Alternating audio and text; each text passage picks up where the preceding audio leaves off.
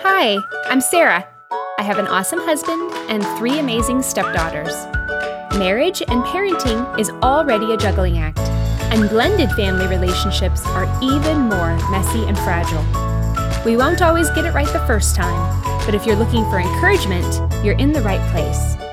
Thanks for joining us as we grow closer as stepfamilies. Welcome to His Kids, Her Kids, Episode 10, Showing Love in Our Blended Family. After a long and successful career leading churches, ministries, and Elam Bible Institute and College, Mike Cavanaugh has launched the new ministry, Not Many Fathers. He is focused on the mentorship of the next generation of emerging Christian leaders. And today, Mike is sharing proven keys to showing love in our blended family. Mike, I know that you bring a lot of experience to today's episode. To start us off, would you share some of your personal and professional background and experiences with us? Well, Sarah, I grew up in a very confused home life as a child. My parents split up probably when I was maybe 4 years old, and my mom was very unstable, and my growing up years were very unstable. I lived in, 6 or 7 different places between kindergarten and 4th grade.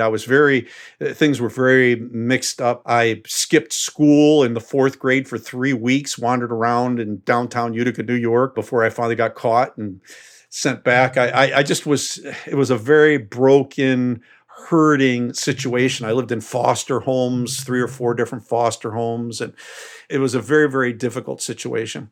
But Sarah, where you and I have known each other in the past I was your pastor in a church, and I've worked with youth actually, and as a pastor for many, many years.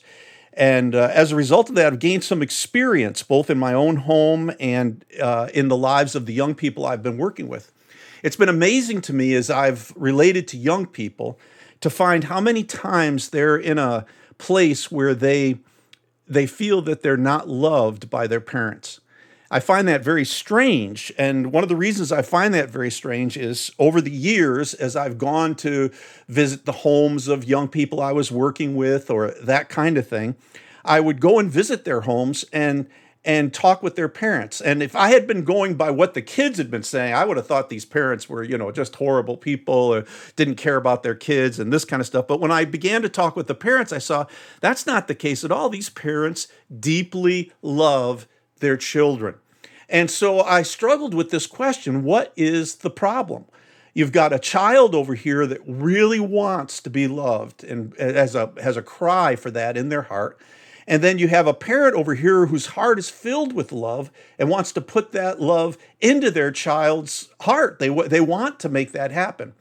But the problem was that there were some skills that were missing from their lives.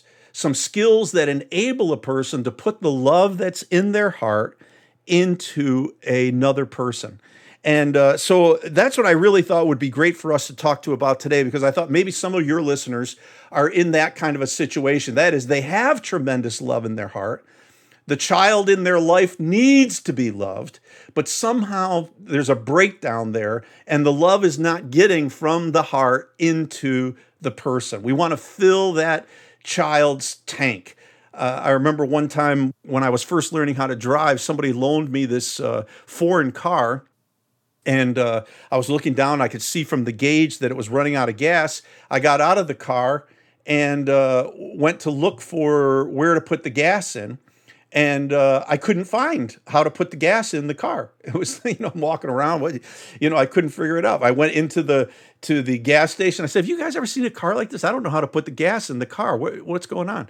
They walked around it. They looked behind the license plates. They opened up the trunk to see if that was how you did it, what happened. And then finally, one time as I went around, I noticed that one of the rear lights was different from the other. I put my hand on it and it opened up, and there was the gas tank behind the light. I had the gas. I had the tank that was empty, but here was this gap. I couldn't figure out how to get it in. And I find that many parents and step-parents find themselves in exactly that kind of situation. Absolutely. And step families have the additional challenges of often reduced time with the kids.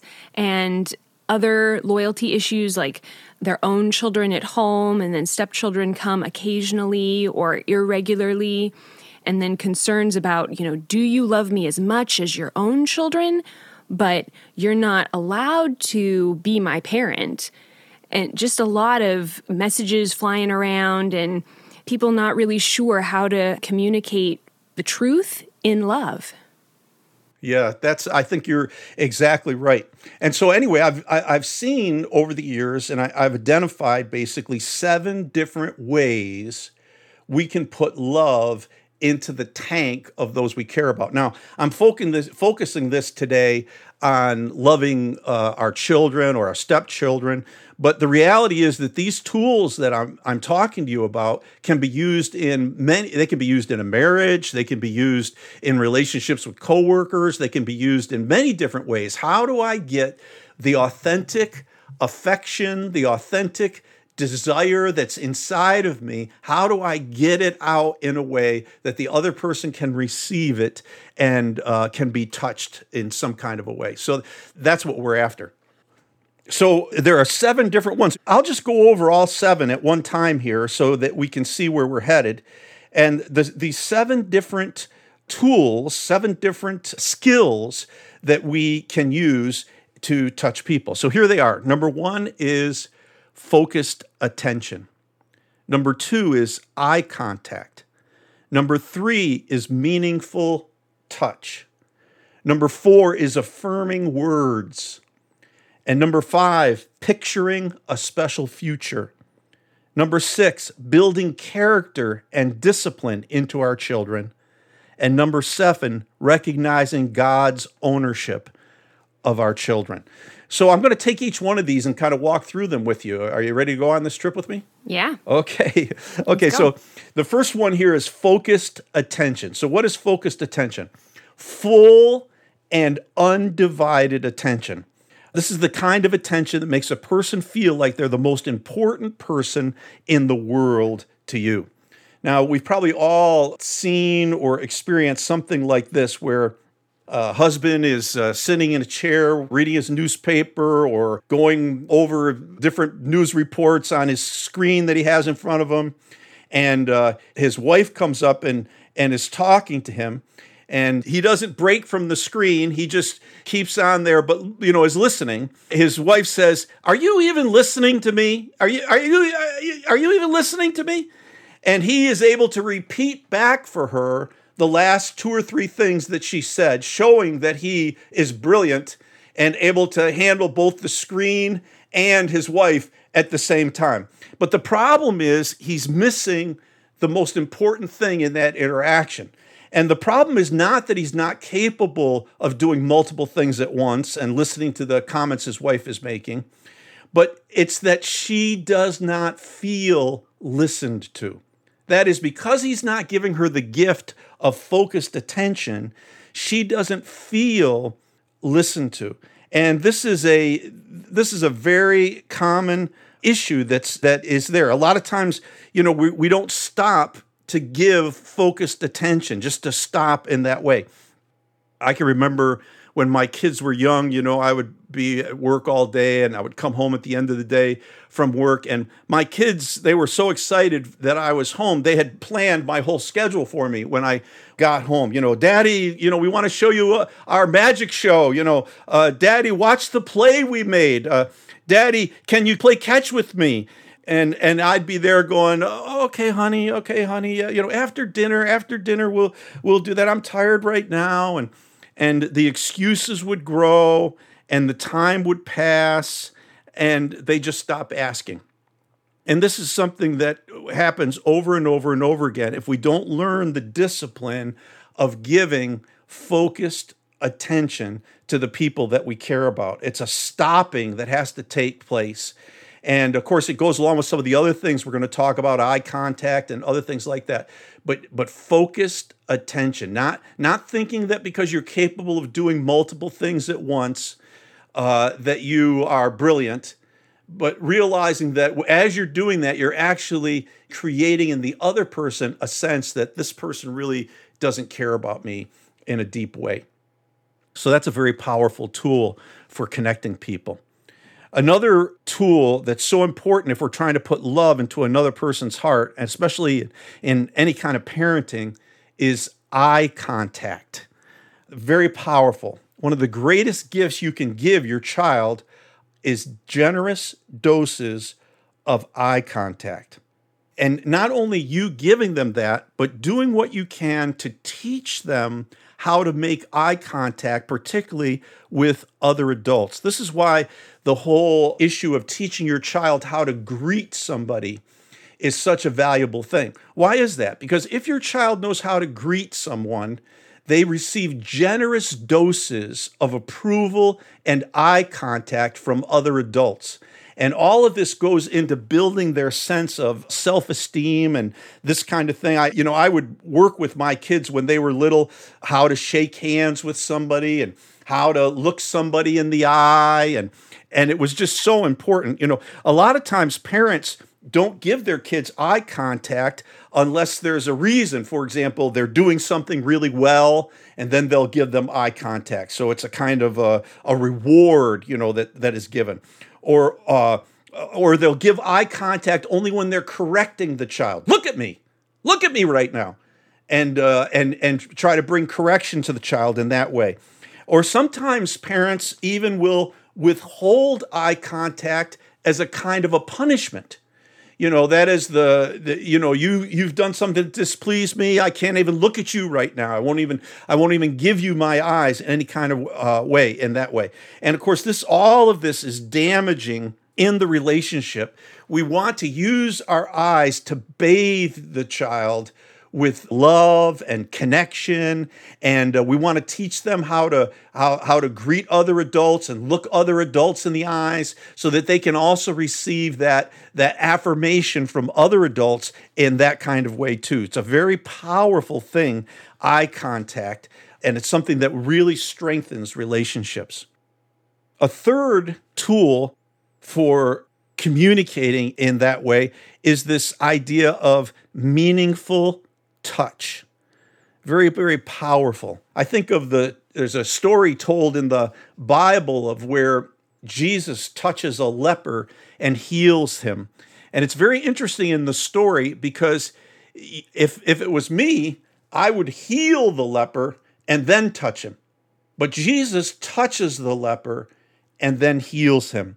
And there's something so powerful about that contact in that way. If you've ever seen a small child that gets hurt, and immediately they want to go to some place where they'll be hugged or held or rocked in some kind of a way, some connection in that way. Touch is so important in that moment. If you've ever seen a child that didn't have anybody around them that they could trust at that moment and they got hurt, and they'll hold themselves. You'll see them put their arms around themselves and just kind of hold themselves and rock themselves, trying to bring comfort to themselves because of this tremendous touch hunger that they have. I grew up part of my childhood years in a foster home. And I can remember being in this foster home and at night laying in the bed and I had two pillows, and I would take one pillow and I would put it under my head. And then the other pillow I would hold next to me, and I would remember my mother holding me, and I would just lay there and I would hold the pillow as a source of comfort. It's a very powerful thing. I understand they did a study where the doctors that were at the hospital, and when they would have their little visits with them, as they would do during the day, they would put their hand on the patient and they would talk to them. And then other people, they went in and they wouldn't touch them at all. And when they went back and interviewed these patients, they asked them, "How long was the doctor with you?" And the people that were touched thought the doctor was in the room twice as long as the people who were not touched. There was that connection that was there, meaningful a touch. There was one study done by UCLA that showed that for emotional health, a person needs to be touched 8 to 10 times a day, meaningful touch in that way, 8 to 10 times a day. I said that one time when I was speaking to a group of people, and I saw this man lean over to his wife and put his hand up next to her head and hit her, 1, 2, 3, 4, he kind of whacked her on the head. hit her 8 times and said, okay, you're taken care of for today, but that's not meaningful touch. That's not what we're talking about here. So Mike, I have a question. Unfortunately, for a lot of blended families, touch could be a danger zone. There could be a lot of concerns when it comes to touch. What do you recommend for those step parents out there that feel like they can't incorporate the advice that you're giving? Yeah, well, if it was my situation, first of all, it would be critical that my spouse and I be in agreement, right, with anything that happens as to what is appropriate. And then also that the child would never feel pressured or forced or anything along that level. And if I had the agreement of my spouse and the child was not having any sense of pressure, I would be giving that child a tremendous gift, both to be giving them eye contact and to be giving them meaningful touch. If people don't get these things in the right context, then they'll search for them anywhere they can get them. And so they'll start searching for touch, maybe in places that are not really appropriate, not really healthy, not really beneficial. It can be done in a way, even in a situation like that is properly guarded and monitored, and there's good, strong communication going on between the people involved. But it's one of the greatest gifts that you could give to your stepchildren would be these eye contact, generous doses of eye contact, and meaningful touch. I know Karen Purvis, who is an author I've mentioned before on this podcast. She recommends asking a child, could we exchange a hug? Could I give you a hug? Would you mind giving me a hug? And having that question asked before a hug exchange. Again, I think that's a great way of reinforcing proper boundaries and a beautiful way of inviting that child into that relationship. A lot of times kids are working through things, they're struggling through things, and it's up to the adult to be the adult, in that exchange. I remember it's so easy for things to tap into insecurities in the adult that the adult ends up reacting like a child. I remember in my own family, my daughter, came into her teen years, and she all at once got real, she didn't want me hugging her and just got real standoffish and that kind of thing. And because I myself had come from kind of a broken home, I took this as kind of and I took it very negative, very personally, very negatively. It hurt me, that my daughter doesn't want to hug me. What's going on in this situation? And then I had to just come to a realization. It took me a little while because at first I was kind of offended. Okay, you don't want to hug me? Well, fine. You don't have to hug me. I was kind of offended in that way. But then I came to a place that I realized, you know what? I have got to be the grown-up in this relationship and in this interaction. And I remember saying I went to reach to hug my daughter, and she kind of pushed away a little. And I said to her, hey, honey, I don't have to hug you. That doesn't matter. But you always know this. Your daddy loves you 100%. He's always going to be for you. He's always going to be with you. And I'm always here for you. And just give her that, just letting her know that, hey, things might be going up and down. You may be feeling things you haven't felt before. Who knows all that was happening? But I am here. I am your dad. I love you. I'm with you. That's beautiful. And, maybe it's a good introduction to the fourth powerful tool that we have in putting the love that's in our heart into the hearts of our children. And it's the power of affirming words. The book of Proverbs says, the tongue has the power of life and death, and those who love it will eat its fruit. We've all heard the expression, sticks and stones will break my bones, but words will never hurt me. But, if you've been around it long, you realize that's just not the case, that words do hurt. Words hurt. Words destroy friendships. Words can rip apart a home. I find that many times adults hesitate to speak encouraging words to young people, to their children or stepchildren that are in their lives. And there are different crazy reasons that they get into their minds on why they shouldn't be speaking affirming words, which is really, totally destructive. But, one idea I've heard people say is if I tell them I love them and affirm them, they won't work as hard, and if I don't affirm them, they'll try harder. And that is just not true. The truth is, the more connected and the more affirmed a person is, the harder they try. They want to live up to what you think about them.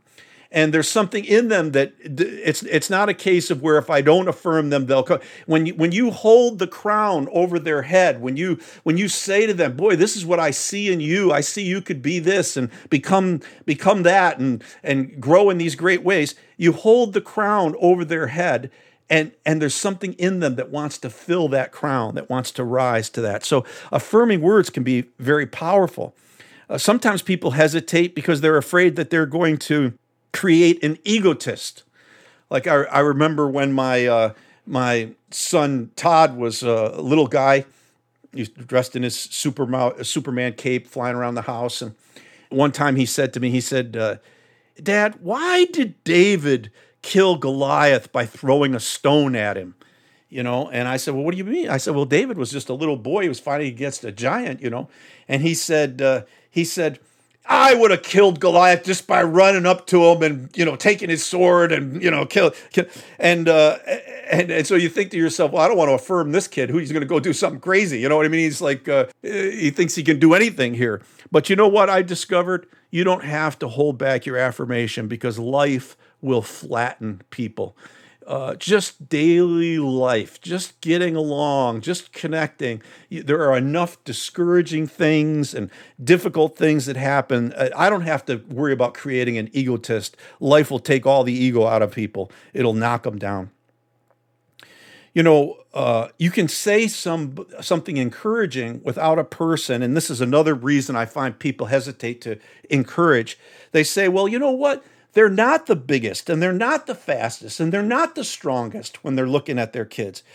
But what about a personal best? What about high integrity? What about the level of commitment that they've demonstrated? There are things that you can speak over a person that can be very, very powerful and affirming. Prison evangelist Bill Glass once made this statement. He said, 90% of the people in prison were told by their parents repeatedly, someday you will be in prison. Someday you'll be in prison. They were told that by their parents. And words spoken over somebody can be incredibly powerful. I remember one time I was at a men's retreat and getting encouraged in different aspects of what it was to be a father and a man and this kind of thing. And it was about 10 o'clock at night, and the retreat meetings had ended. And I thought, at that time in my life, I was traveling quite a bit, speaking places and doing different things. And I was away from home quite a bit. And I thought to myself, I want to call my son Toby up and just tell him that I love him. At this time, he was probably about maybe 8 or 9 years old. And so I got a phone booth. Remember those days? There were actually phone booths, right? I got to this phone booth and I got on the phone. I called home. It was around 10, and I said to my wife, I said, "Is Toby sleeping?" It was the weekend, and she said, "No, I think he might still be up. He's reading in bed or that kind of thing." And so I said, "Well, put him on the phone." And so Toby came to the phone, and I said hi to him. "Hi, Dad," and I said, "Toby," I said, "I wanted to say something to you." And he said, "What, Dad?" And I said, "I love you more than my life. I love you more than my life, son. You mean everything to me. And I'm you just mean so much to me." And so anyway, we talked a little bit more, and thanks, Dad, and the next day I came home after the retreat. And when I came in, my wife looked at me and she said, "What did you say to Toby last night?" And I said, "Well, why? What do you mean?" And she said, "He was crying in bed And so I said to him, Toby, what did Dad say to you? And he said, it wasn't what he said. He said there was something about the way he said it that touched Toby deep in his heart. It's so powerful just to speak words to a person. There's a great little story that I came across of one man describing his experience and his realization that he had allowed himself to tip into almost constant criticism with his child. It's called Father Forgets. Let me read this little essay to you. Listen, son, I'm saying this as you lie asleep, one little paw crumpled under your cheek, and the blonde curls stickily wet on your damp forehead. I have stolen into your room. Just a few minutes ago, as I was reading my paper, a stifling wave of remorse swept over me. Guiltily, I came to your bedside. These are the things I was thinking, son. I had been cross to you. I scolded you as you were dressing for school because you gave your face merely a dab with a towel. I took you to task for not cleaning your shoes, and I called out angrily when you threw some of your things on the floor. At breakfast, I found fault too. You spilled things. You gulped down your food. You put your elbows on the table. You spread the butter too thick on your bread. And as you started off to play, I made for my train, you turned and waved a hand and said, "Goodbye, Daddy." And I frowned and said in reply, "Hold your shoulders back." Then it began all over again in the late afternoon. As I came up the road, I spied you down on your knees playing marbles. There were holes in your pants.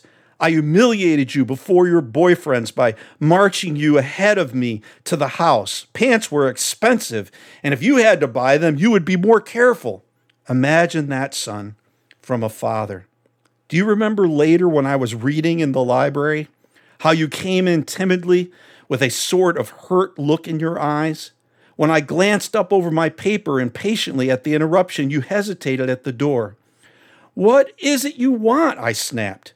You said nothing, but ran across in one tempestuous plunge and threw your arms around my neck and kissed me, and your small arms tightened with an affection that God had set blooming in your heart and which even neglect could not wither, and then you were gone, pattering up the stairs. Well, son, it was shortly afterwards that my paper slipped from my hands, and a terrible, sickening fear came over me. What had habit been doing to me? The habit of finding fault, of reprimanding. This was my reward to you for being a boy. It was not that I did not love you. It was that I expected too much of youth. I was measuring you by the yardstick of my own years. And there was so much that was good and fine and true in your character. The little heart of you, it was big as dawn itself over the wide hills. This was shown by your spontaneous impulse to rush and kiss me good night. Nothing else matters tonight, son. I've come to your bedside in the darkness, and I've knelt there ashamed. It's a feeble statement. I know you would not understand these things if I told them to you during your waking hours. But tomorrow I will be a real daddy. I will buddy with you and suffer when you suffer and laugh when you laugh, and I will bite my tongue when impatient words come. I will keep saying, as if it were a ritual, he is nothing but a boy, a little boy. That's so moving. Yeah, I find that story just always touches my heart so much, and it's just what I love about it is the way it underlines how easily it is for us to just slip into a pattern, not even realizing it. Motivated by good motivations often, wanting to see our kids improve and wanting to see our kids grow and wanting to see our kids be better. And it's coming from a good place, but the end result of it is a constant battering of negativity, a constant correcting, a constant fine-tuning of things, instead of just a simple affirmation of, "Hey, I love you just the way you are," and we're going to make it together. We're going to grow in these different areas. And it's just a very powerful thing, I think. I want to end on that note. To hear the rest of the interview with Mike Cavanaugh, go to episode 11. Keep growing and take good care.